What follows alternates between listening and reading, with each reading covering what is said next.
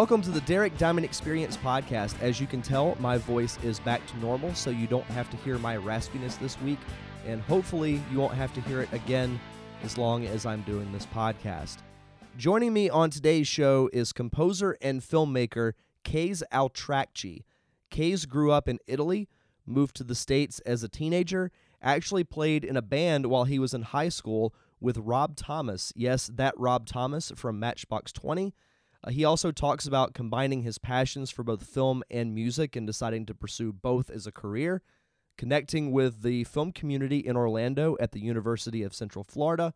He also breaks down the process of coming up with the score for a film, which this was really a learning experience for me because I had no idea how that worked until I talked with him, why filmmakers should keep an open mind, and also talks about transitioning to other aspects of the film industry, including writing and directing his short film in Lucidity, the struggles of the post-production stages, and why he learned so much from those struggles.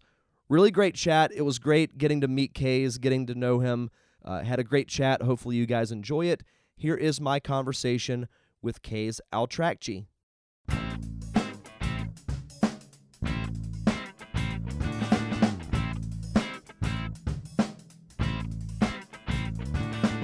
Joined on the show this week with my very special guest, composer, producer, and filmmaker, Mr. Kays Alatrakchi. How are you tonight, sir? I am great. Thank you for having me on your show. I'm very excited about this. Absolutely. You know, I know we've been exchanging messages off and on Facebook over the last couple of months, really, trying to nail this thing down. And I think the interesting thing that kind of drew me to wanting to have you on the show is I've never had really anyone with film composing and scoring background. So I'm really interested to hear what you have to say about that. But before we do, I kind of wanted to start from the beginning. So where exactly are you from and where did you grow up? Well, despite my name that's a little bit more ethnic, I was actually born and I grew up in Florence in Italy. So I don't know if you've ever been to Florence, but I mean, it's a beautiful city. It's, it's basically where you have all of the Renaissance works of art. And for me, that was just my neighborhood, my digs. So I think that was kind of like a really great exposure for anybody, but I was fortunate enough to grow up there. And when I was a teenager, my family actually relocated to Central Florida, to Orlando. And, because of my dad's business and all of a sudden that gave me radically 180 degree, very different point of view, right? One moment I'm literally growing up with the works of Leonardo da Vinci and Michelangelo. And the next moment at the time, we were literally watching, from Orlando, you could see the space shuttle take off. And we had Epcot Center, which was a very futuristic kind of environment. So for me, it was very sci-fi. I was all my dreams came true. It was an exciting time. So you really had a nice contrast of growing up around the kind of I guess what you would call the fine arts, and then when you moved to the States, you had that little bit of Western culture and influence. Exactly. I mean, a lot of Western culture and influence, because as you can imagine, it was culture shock, but it was fantastic. It was a great experience. And when I, when I was in Italy, I wasn't really I've always been very kind of creatively driven, but I didn't quite know exactly what I wanted to do. And then when as I said, when my family relocated to Florida, I had my first interactions with music and other musicians, and I got really, really sucked into, playing in bands, and all of a sudden that became my big thing. That was my passion, and I was lucky enough actually to run into in high school Rob Thomas, who later on ended up being the lead singer for the band Matchbox 20. Oh wow. And yeah, but like, I mean, we literally just met in high school and we started a band because I was like, why not? That sounds like fun. He could sing, and I was playing like keyboards and synths. And anyway, it was really great. Great way to grow up and great way to kind of express myself. And when it came time to graduating from high school, I started thinking, well, I love music very much, but I also love movies. I was really, really sucked into like the magic of filmmaking, and I thought, well, like it makes the most sense then to kind of get involved in film scoring, because to me that was like the perfect marriage of two things that I was very passionate about. And at the time, one of the few colleges that actually had a film scoring degree was Berkeley up in Boston. So I ended up relocating in Boston, and I went to school there. And once again, like I was exposed to like yet another bit of a culture shock, and and I think it kind of shaped me tremendously. And after I graduated from Berkeley with a degree in film scoring, I thought, where should I go next? I mean, Los Angeles really made the most sense. There was a lot of film production in Los Angeles. However, at the time, Central Florida turns out was really buzzing about this new like film productions and television that was coming to shoot over there. I think the state had some incentives, but also Universal Studios and Disney MGM had opened up sound stages, so it was attracting a lot of like really great shows at the time. And I thought, that's perfect. I already have like all my friends. I already know the place. I'm gonna go right back to Orlando, and I'm gonna kick off my career right there. So that's exactly what I did.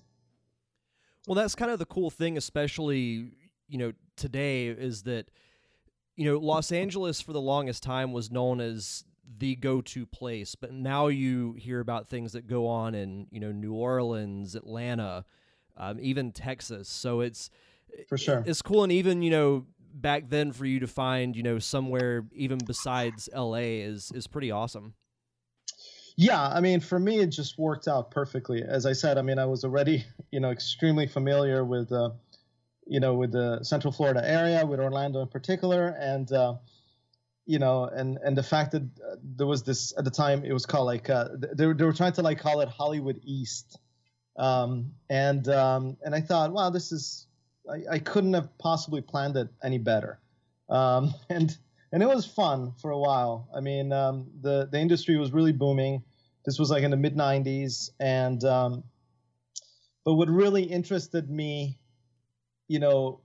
at the time was once again to like kind of connect with filmmakers, and this was like the time was when like Quentin Tarantino had done films, and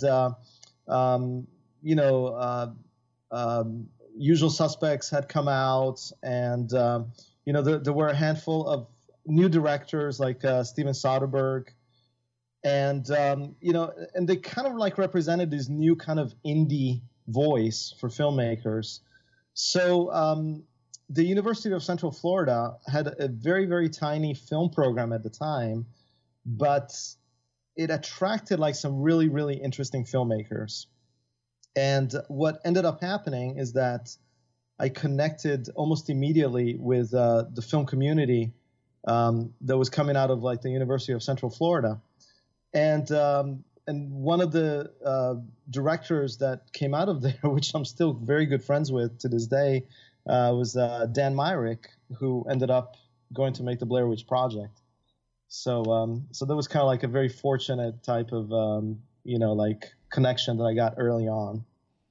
Well, that's the thing, is you never really know quite who you're going to meet when you do any type of networking, or even if it's going to school with someone. You just never know who you're going to meet that could ultimately, take you to where you want to go.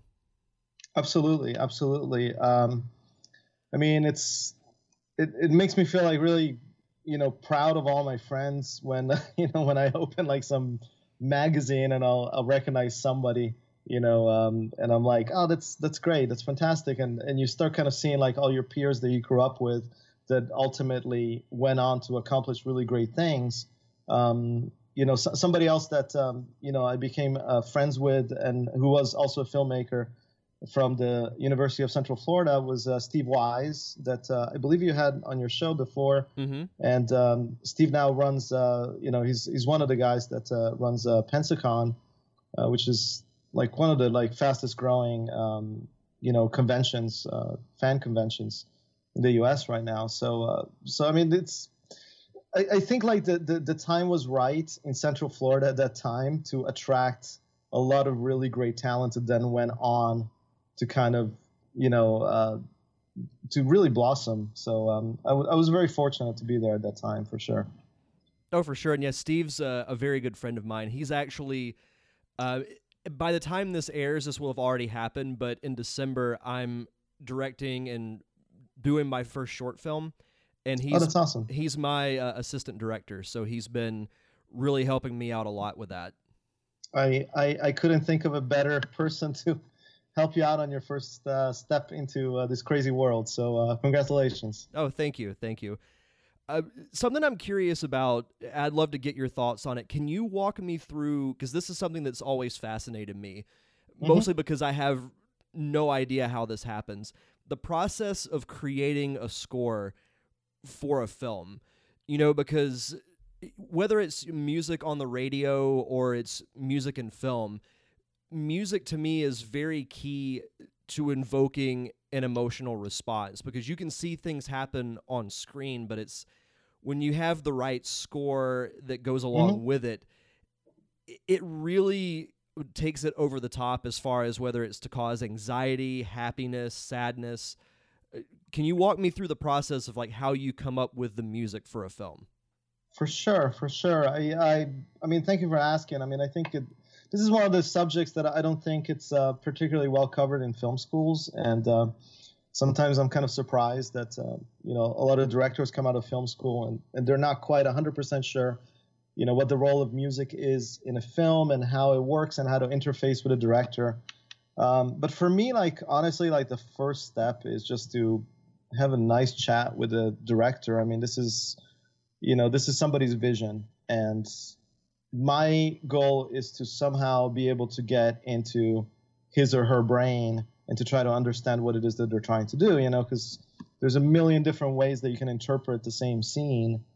And so for me, like the very first step is to just kind of start getting on the same page with the director of the film. And sometimes we'll just kind of exchange ideas, and sometimes I'll kind of send some MP3s of stuff that I composed, or maybe like we'll kind of like send like YouTube links back and forth of like little cues from certain soundtracks, and and it just kind of becomes this like really really creative kind of like mix of ideas, and and that usually helps tremendously to give me a direction as to where I want to go with the music. And the next step really comes into like just looking at a film, from beginning to end, and starting to identify where music would be most useful. And and that's something that I think takes a special type of mindset, because like sometimes there can be the tendency to use music a lot more than it's necessary. And to me, music is a little bit like a spice, and the more you use it, the more it kind of neutralizes itself. So for me, part of my job is to kind of like look at a film and say, okay, I think these are some good places where music could really, really amp up the emotional content of the scene, or it could, really drive up the tension or drive up the romance or what have you. So to me, that's the next step, is just to kind of figure out like where are the best places for the music. And beyond that, just kind of starts, the process of composing. I mean, I'm very like, technologically driven. So everything's kind of computer based, using synthesizers and sample libraries and, whatever other tools are at my disposal to kind of create this music that I'm hearing in my head. And usually that's kind of like, that process, that part of the process is a lot of back and forth with the director, where I'll send them one cue, to match a certain scene, and then I might get back notes, and they might say, well, like this is working pretty well for me, but the first part is not as strong as I wanted, or maybe they might think, can we make this a little bit longer? Can we make this a little bit shorter, and so on and so forth. And it is a collaborative effort. I mean, to me, one of the magical elements of filmmaking is the fact that it is a true collaborative art. So that's part of the process. I mean, I don't know if that kind of helps give you an idea of how I approach it. Oh, for sure. And I can't tell you how many times I've used this analogy, but I think it's very true, is that we're all little cogs in the big machine that is filmmaking. Yes, I suppose that's a good way to put it. It's kind of what drew me into it as well, because, I took some classes when I was in college, locally here in Pensacola, and I fell in love with just the process of making, movies or TV, whatever it might be, because there are differences, but there are some similarities, but the core concept is everyone has to come together and do their job, but they do it together, and there are a lot of long days, but it's so much fun. It is a lot of fun, and I mean, I would encourage everybody that's involved in filmmaking to always keep an open mind, because you never know when where a great idea is going to come from, and and I think like filmmaking is a great example of where you run into like all these kind of happy accidents, and all of a sudden like you get like some real magical moment on screen. And this can happen with the actors, this can happen with the composer, with the cinematographer, with the editor. And I think, if you're lucky, you'll get like a number of those little magic moments, and the end results will really be, better than the sum of its parts, which I think is, I mean, to me, it's magic. There's no other way for me to describe it. The process is, it is magical. It is, and I love the Bob Ross comparison about happy accidents. It's definitely true. Yes, yeah. I mean, and like don't what one of the things that I think people sometimes make the assumption, especially if they're working outside of the film industry, they make the assumption that a certain director or a certain composer or a certain actor or what have you is has this perfect plan in their head, and they're like realizing it, just by doing exactly what they plan to do all along, and that's and at the end they get like the perfect product. But what actually kind of branching into filmmakers taught me is that that's not the case at all. I mean, it is a bit of an unpredictable journey. You start out with a certain image in your head, you start out with a certain vision, and as you go through the process, it changes, it morphs, it evolves, and and what you end up at the other end hopefully is much more superior than what you thought you were going to get at the very beginning of the process. No, I completely agree, and even the process of making my film, because as of this recording I'm finalizing the casting. I even changed the ages of some of the characters, because two of the auditions that I got were way better than anything that I thought I was going to get, and I had to have those two people. So I had to change a little bit of the story, but it was very, very minor. But like you said, it's if you're so tunnel visioned with what you want to do, you'll miss out on something that, it may not 100% be your idea, but it's better for the project in the long term.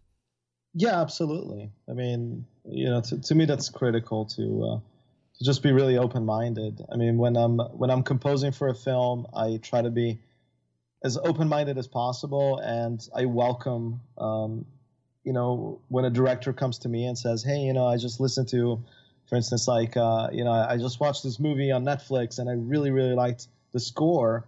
I don't clamp up and say, oh, screw you, I don't, I'm only gonna do what I'm gonna do. It's like quite the opposite for me. It's like, oh, that's awesome. Let me watch it. Let me see what's really working from this other score. Let me see if I can kind of incorporate some of those elements into what I'm doing and make it better. So to me, that's part of the process. No, absolutely. You should always be doing your research, and because if you stop learning, what's the point of doing it anymore? Yeah, that's true. As far as the actual process of creating the music, do you have any, like, are you strictly writing the music? Do you partake in any of the actual playing of the instruments? Right.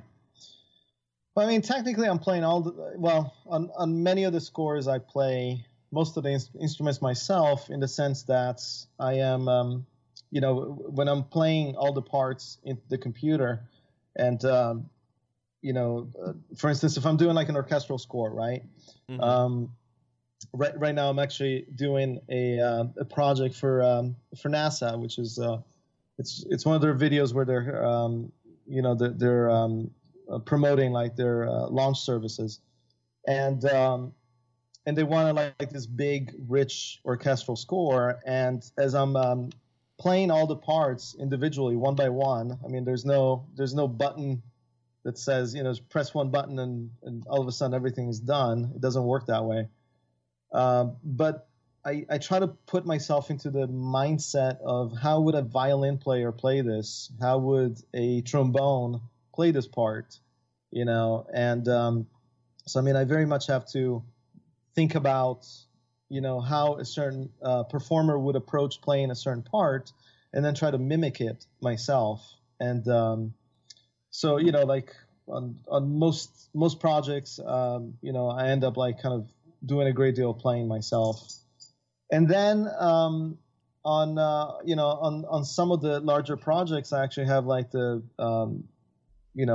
honor or luxury really to work with other musicians, and and then of course it becomes once again like this collaborative sort of process that becomes that much more rich and interesting, because now you're I wrote the music, and then I'm bringing this instrumentalist to perform it, and they're going to come in and they're going to have their own interpretation of how to play it. And and to me that's also like an awesome experience. I mean, recently I was very, very fortunate to work with this cellist. His name is Cameron Stone, and most people don't recognize the name Cameron Stone, but a great deal of people probably heard his playing, because he's the guy that plays the main cello melody in for the Game of Thrones theme. So that's so cool. for me it was like, yeah, it was really awesome. We were just kind of chit chatting in the studio, and all of a sudden it just kind of breaks into like the Game of Thrones dun dun da da da da, and I was like, oh my god, this is crazy. I haven't got into that show too much. I've seen season 1, but that mm-hmm. intro theme now to me is just, it's a modern day iconic piece of like television, music. Like as soon as you hear it, you know what it is. Yes, absolutely. I mean, that's, yeah, I agree 100%. And I would give you the advice of like, just kind of, maybe you might want to hold off starting to watch Game of Thrones until HBO finishes the whole series, since I don't even know like what they're doing right now. Like I know they're trying to shoot like the final season, but I don't even know when it's coming out. So maybe you should hold off until that's out. That's what I was thinking. I want to say they've said possibly next year. Yeah, but it's crazy because every episode is going to be like its own movie, which is insane to me. Like I have no idea how much that they've spent on that, but they're going to make it back. Oh, I'm sure they've already made it back, probably. I mean, I'll tell you that I signed on to, I subscribed to HBO as a result of Game of Thrones. I was like, I want to watch this, so mm-hmm. I'm sure they've gotten like tons of subscribers to to their services.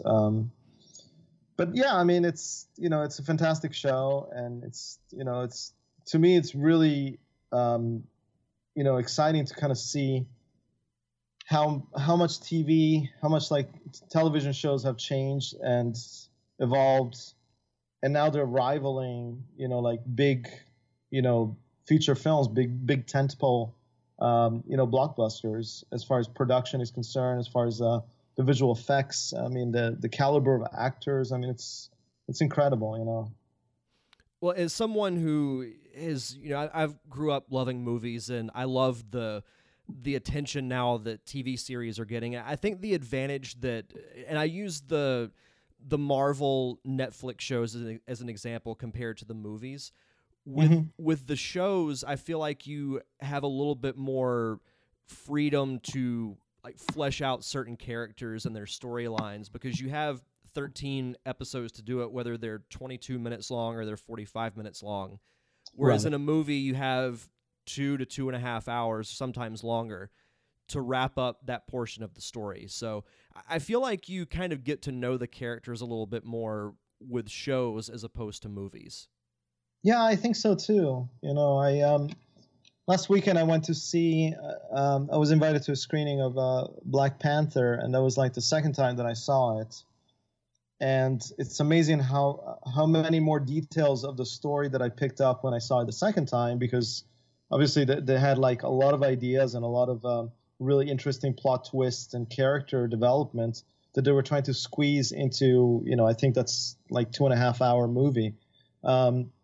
So because of, it was so accelerated the first time that I saw it, I missed out on a lot of those little details.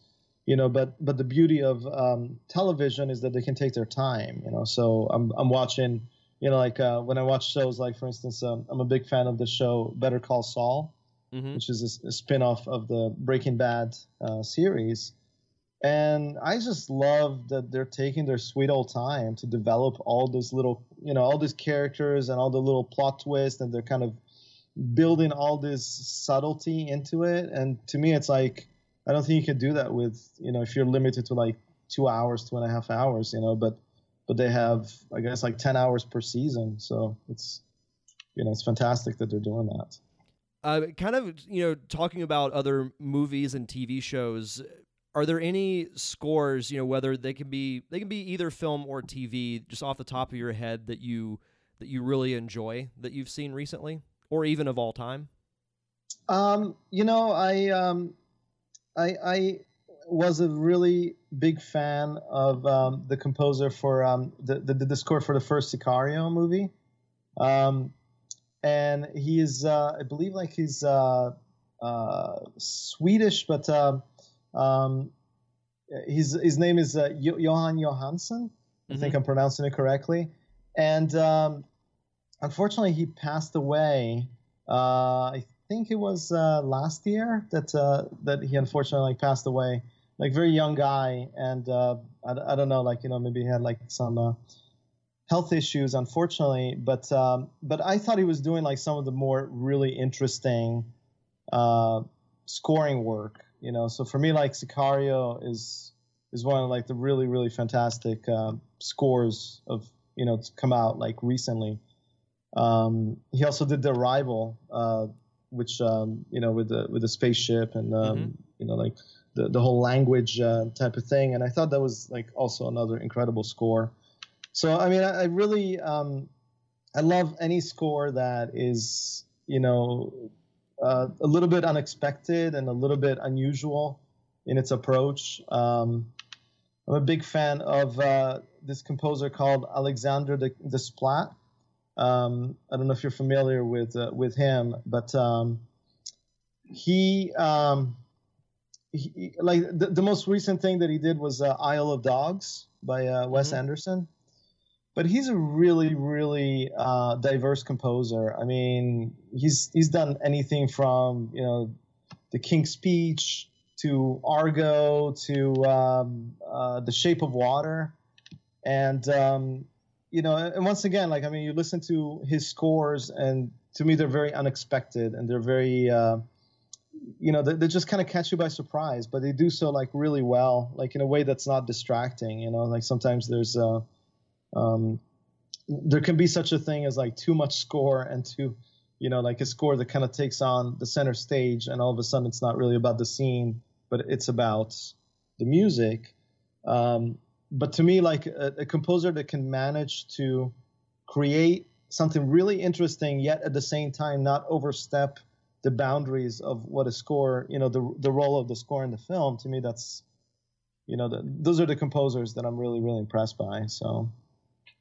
Fantastic. I haven't had a chance to see Isle of Dogs yet, but I do really want to. It's such a great film. It's, even if you're not into dogs. No, I love dogs, so I definitely want to go see it.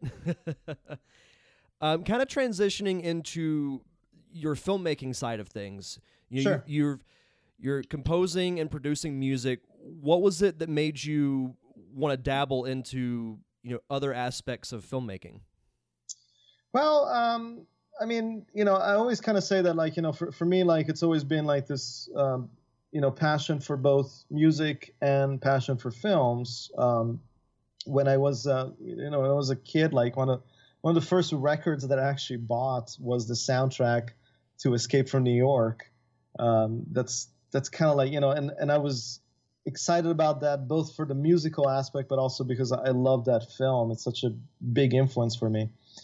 And, and I started just kind of, as I said, like I started on this path with, creating soundtracks for films, and it was a very rewarding path, and I really enjoyed the process, and I enjoyed working with various filmmakers, and I had like the luxury of, observing from, from the sidelines, the process that all these different directors would, how they would approach making the film. And for me, it was like such an incredibly educational way of experiencing filmmaking. And little by little, it started becoming a little bit more of a collaborative effort that would move beyond just the music, where I would start having conversation with the director, and we would discuss editing, is this scene working? How could it be improved? And we would start discussing other things that were, once again, outside of the film process, outside of the music process, and had more to do with like the overall scope of the film. And, and this kind of became more and more, frequent, until at some point I was thinking, oh my God, like I'm starting to feel like I'm a little bit on the wrong side of this conversation, because, here I am kind of discussing, elements of the film that, don't have anything to do with the music, but have everything to do with, what the film is trying to be. But my role in the process is as composer, and, and obviously, like, when you're working, in a supportive role, you have to respect the hierarchy. You have to respect, what the vision that the director is trying to make, So for me, at some point, this itch became so strong that I was like, I just have to go out there and see what's going to happen if I actually create, a film, if I write and direct it, and go through the process myself with, being in charge of all the decisions, so that, it's basically all my responsibility. I had to kind of find out what that would yield, if nothing else, just because of the fact that it would give me more respect and more understanding for the directors that I was interacting with. So I thought, like, either way, this is a good educational experience for me. And that's what I did. I set out to make a short film that I had been, there was this story that had been bouncing around my head for, a couple of years. And I was like, okay, let's start there and see what happens. And I created this film called Appointment, which follows this homeless guy through, Los Angeles. And he's kind of, he has all these visions. And he's got all this kind of instinctual drive to do certain things, and he doesn't even quite understand why, but he knows that he has to be at a certain place at a certain time because something is going to happen. And so there was a short film that kind of follows him as he arrives at his destination and then witnesses what happens. It's a little bit. It was. I have to admit, it was a little bit more than a little bit inspired by Close Encounters of the Third Kind. Where you have like all these people that they know they have to go to the Devil's Tower. They just don't really know why, but they know that they have to get there. I was actually just about to ask you about that. So you answered my next question. Yeah. So so I liked it. I mean, I liked the process. I liked to kind of, as I said, have direct control of where of what I wanted to do and to kind of shape and steer my creative vision. And I think that opened up a whole proverbial Pandora's box for me, and all of a sudden I saw these like to me, like all of a sudden it's like the world was like kind of creativity just kind of exploded. It was like, oh my god, like I can do this too, so I should be able to get all these kind of crazy ideas out of my head and try to realize them. And and of course it's a lot easier said than done, because I think the process is very, very challenging, and it takes a huge amount of effort, a huge amount of energy, and really a huge amount of dedication to it, because that's something that I think you encounter. Like you are literally trying to like kind of force your way through all these barriers. Somehow, some way, you're trying to like kind of arrive at where you need to be. And it's it's lonely. It really is. It's a lonely process at the top. I didn't believe it when I was just composing, and after I got a chance to experience directing, I was like, oh my god, it's just me. I'm just trying to like literally push this boulder up this hill. And when I say it's just me, it doesn't mean that I wasn't fortunate enough to have the collaboration of a lot of incredibly talented people. What I mean is mostly from an emotional standpoint. I always kind of say nobody's allowed to care more about making a film than the director. Everybody else that is helping you make it, they're there to fall, to help you realize your vision. But the main emotional drive to get that vision off the ground has to come from you. There's no other way around it. For sure. So, yeah. Go ahead. No, go ahead. No, I was just going to say props to you for, having the drive and the will to do that, because it's like you said, it's when you're not to make the position sound conceited, but when you're the center of the whole process, it's a lot of work, and you put in a lot of hours to do it. So, and it's not for everyone, and props to you for stepping outside of your comfort zone and doing it. Well, thank you. Yeah, I mean, as I said, I could have not done it without the help of a bunch of like really incredibly talented people that came out to help me. A lot of them are like some of my best friends, but the emotional, the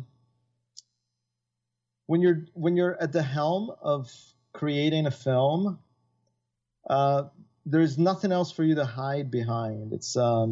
It's your idea, and if it works or if it doesn't work, it's entirely your fault.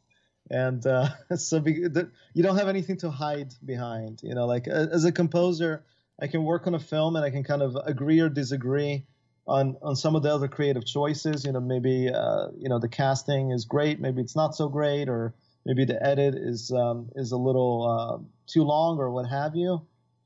But as a composer, I have this luxury of saying, well, you know what, I'm trying to do my best on my end of the of this bargain, and and everything else is kind of beyond my control. So that gives you like a certain psychological kind of barrier, certain like comfort zone that you're like, well, I'm trying my best, but ultimately, is it a good movie? I don't know. It's not really up to me. And when you're the director, that goes away. That safety blanket is no longer there. It's, is it a good film? Is it a bad film? That's, it's entirely up to you. And that can be scary. That can be like a very intimidating part of the process. So. No, for sure. Kind of moving on to talk about your film In Lucidity, which you sent to me, and I had the pleasure of watching. What was kind of the inspiration behind the story? Because you wrote it and you directed the film. So what was the inspiration behind it? Well,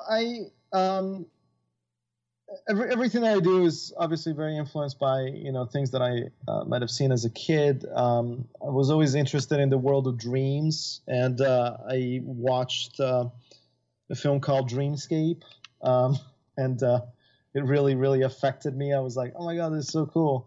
And when it came time to do my second project, I had actually heard another podcast called Radiolab.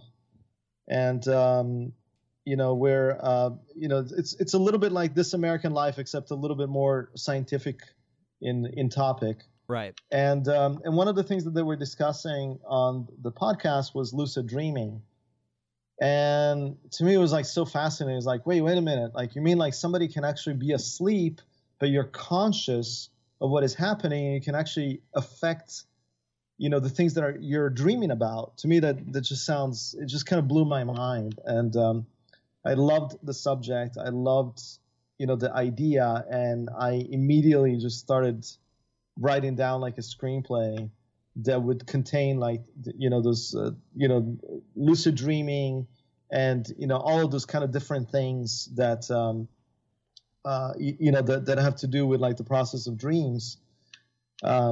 I mean, I did a lot of research, and it turns out that science doesn't really quite know 100% why we dream. It's still, there's a lot of theories about it. There's a lot of speculation, but nobody really knows. And, like we're exploring space, we're exploring the oceans, but here is something that everybody experiences every single day of their life, and we know very little about it. So that was also very fascinating for me.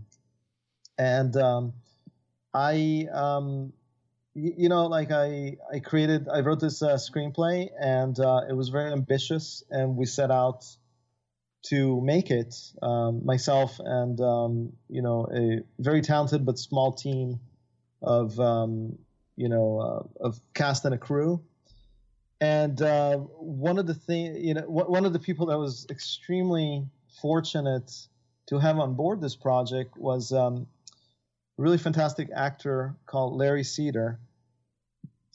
And Larry, on top of being like, a very accomplished actor in his own right, what I didn't realize when I originally cast him is that he was the monster. He played the monster in Dreamscape.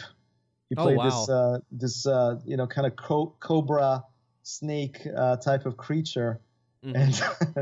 And it's funny because I didn't even know that until after we shot the film.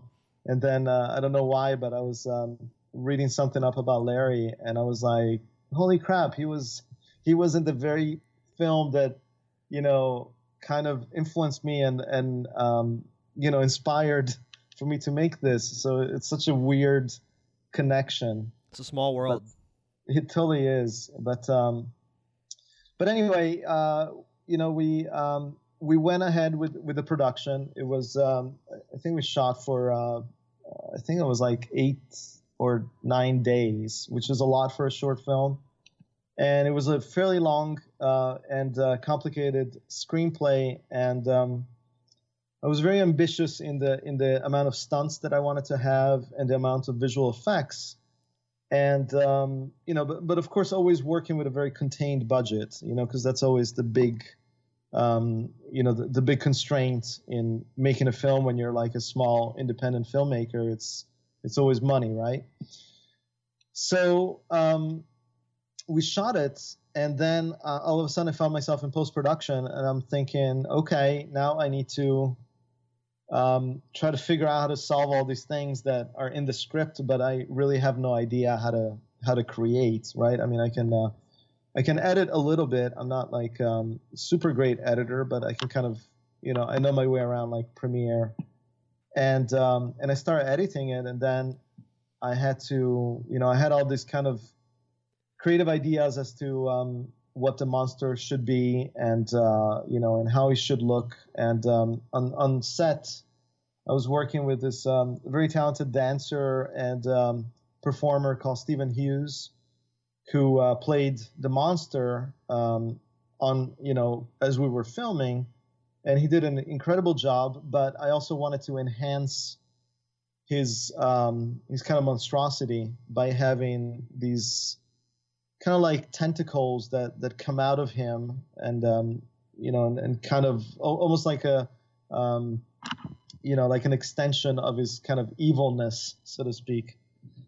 And I had no idea how to do it. I was like, okay, I don't really know how to approach it, and I started connecting with visual effects artists, and I started to try to find somebody who could kind of solve this problem for me. That I was like, I need tentacles to grow out of this creature and kind of do things. How do I get that done?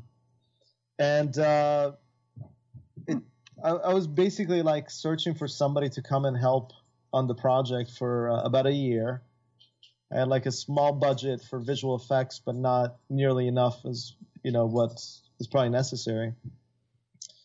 And I couldn't really find anybody. I had like some people that were interested, but ultimately, they told me what I was asking was like just too much work, and it just wasn't worth it for them. And it was a little bit frustrating for me.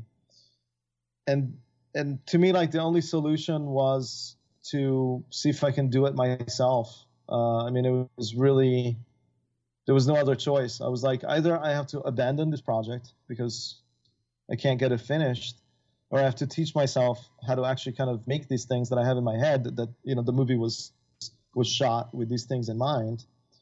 And that's what I did. And it kind of started me on a whole other crazy journey that was, it was exciting, but it was also very, very frustrating for sure. If you can imagine, I had no idea how to do visual effects whatsoever. I had, a little bit of limited knowledge with After Effects, which is, basically Photoshop for video. Mm-hmm. But when it came to actual CG work, it was completely new to me. I was like, I don't really know what I'm doing. And I started watching a bunch of YouTube videos, and I started doing research, and I chose this software called Cinema 4D, mm-hmm. which seemed like the most artist friendly at the time. And I was thinking, okay, this could be interesting. Let me see, how hard could it be, right?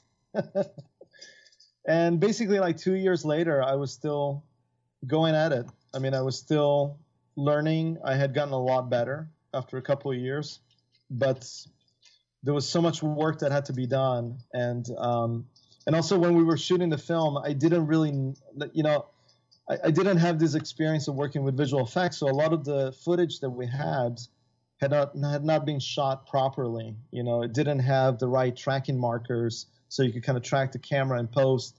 And it did, and the green screen that we shot against wasn't very even, so it needed a lot of this rotoscoping work where you're manually going frame by frame and isolating all these elements, like the actors, so that you can kind of put something else behind them. And it just turned into like this incredible amount of work. I should have tracked how many hours I put into it, but I really honestly, I don't know. I'm sure it was in the thousands of hours.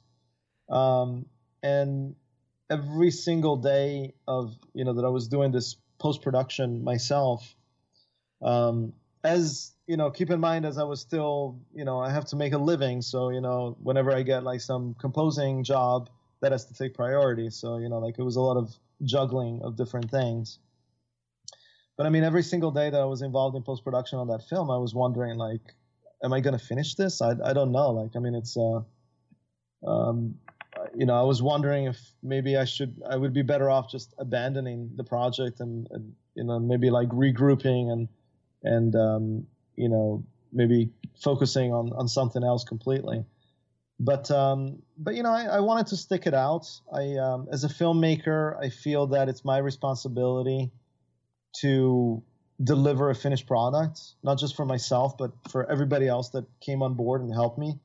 I think it's part of the deal that I make with everybody that, cinematographers, the actors, the crew and everybody else. It's like, hey, if you believe in me, if you give me your time to kind of realize this vision, I'm going to make sure that I deliver to you a finished product, for better or for worse.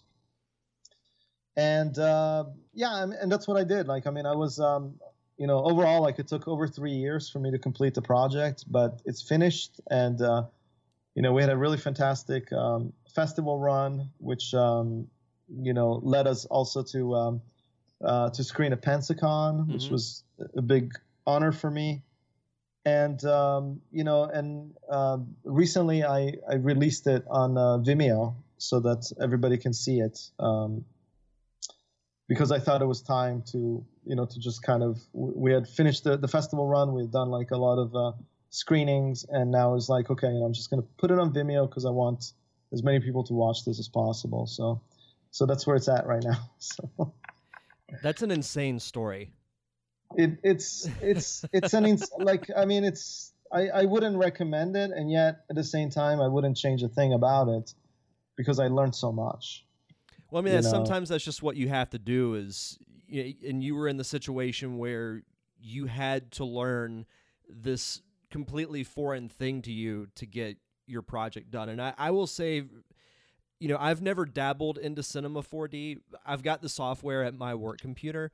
I've opened it once, and instantly I was intimidated by it. It is intimidating. It's,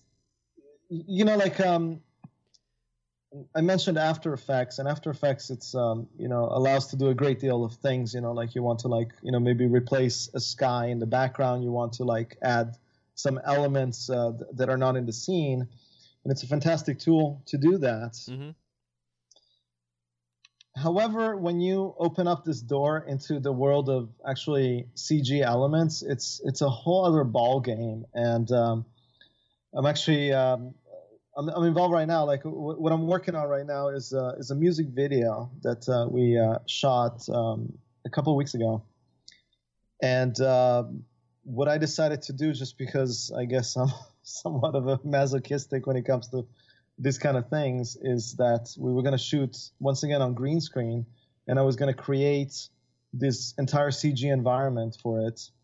And, and of course I wanted to look as, realistic as I can possibly make it. And, and the amount of things that you start having to think about when you're dealing with this kind of, 3D elements and how they sit in space and what they look like and what texture they have on them, it's insane. It's, it doesn't surprise me that, when you're watching like a Marvel film or, any film that's got like a great deal of CG, there's like a small army of guys, in the credits, because you really need that many people because there's so much to think about. And when you're doing it all yourself, it is very overwhelming, but it's also very rewarding because, all of a sudden, like, it's, whatever it is that you're thinking in your head, you're kind of, bringing it out into the real world. And once again, to me, like, to use this word magical, I mean, it really is a magical process. And, I love surprising myself. I'll create something and I'm not even sure like if it's going to work. And then I'll watch the render or, usually like this stuff like takes hours and hours, sometimes days to kind of render out. And you don't even know like if the camera move that you designed or the way like this environment works is going to look any good until it's all finished. You can kind of watch it as a video.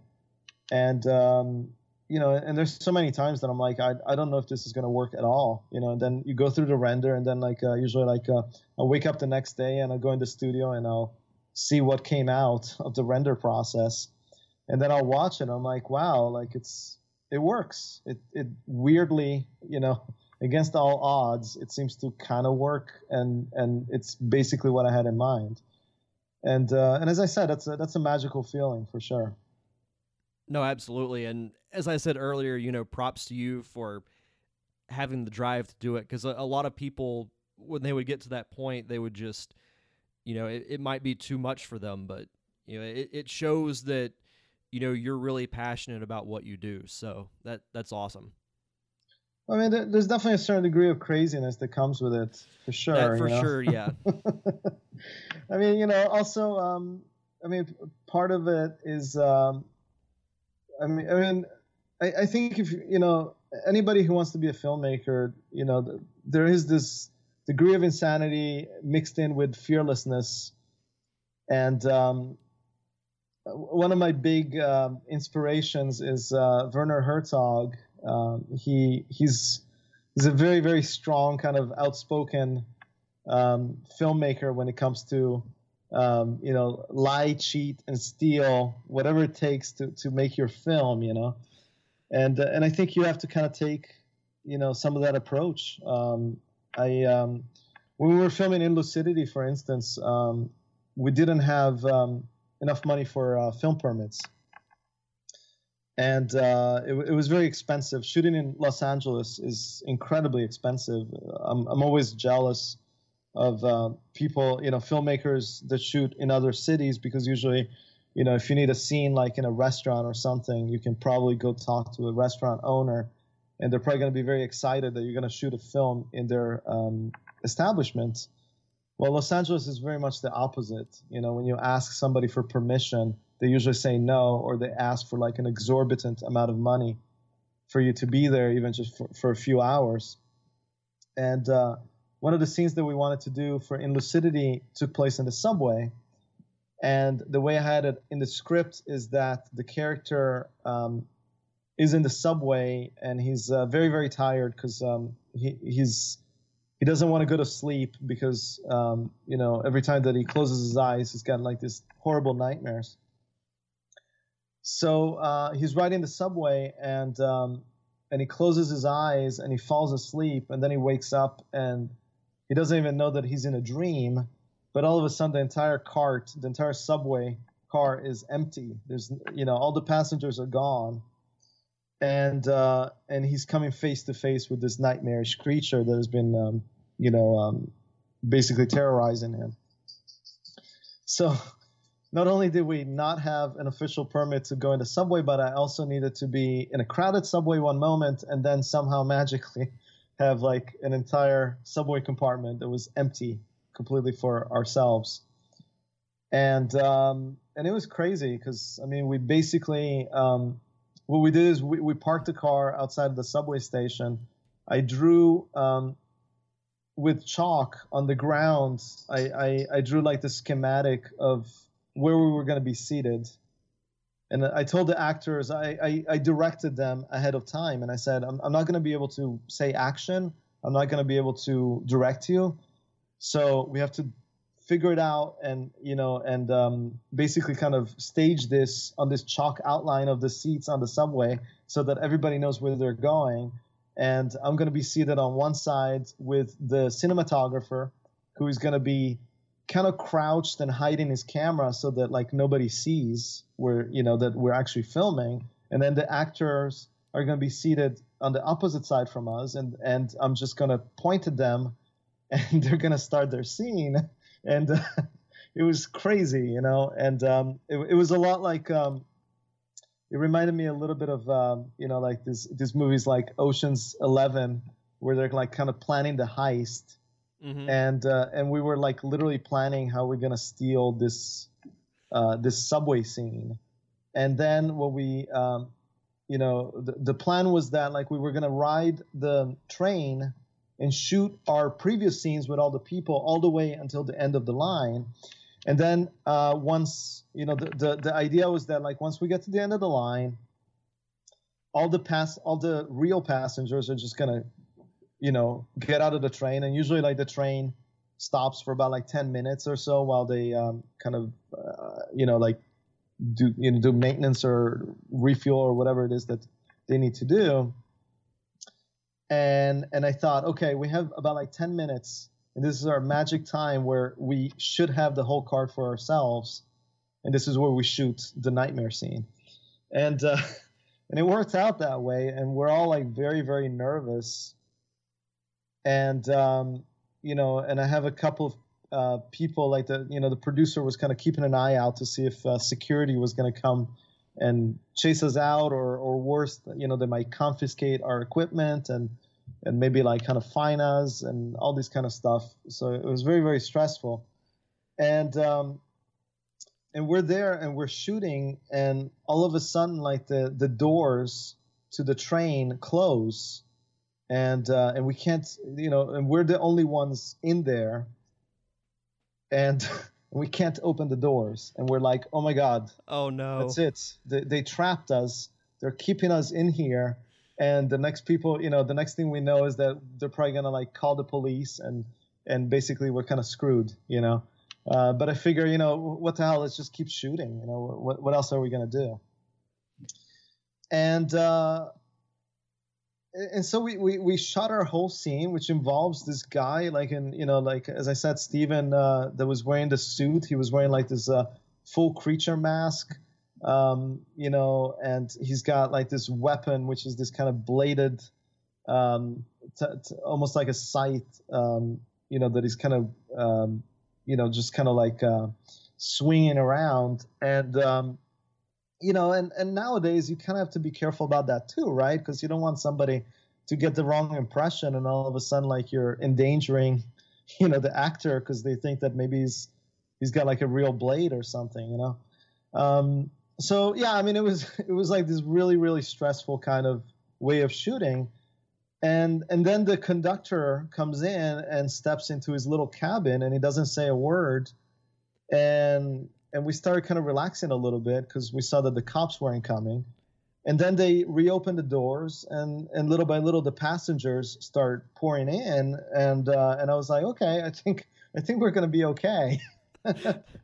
So yeah, I mean, we managed to do it, but man, it was crazy. And in retrospect, I'm like, man, that was very insane. I can't believe that I actually did that. But like, you do what you need to do to get the shot, and it worked. That takes guerrilla filmmaking to a whole new level.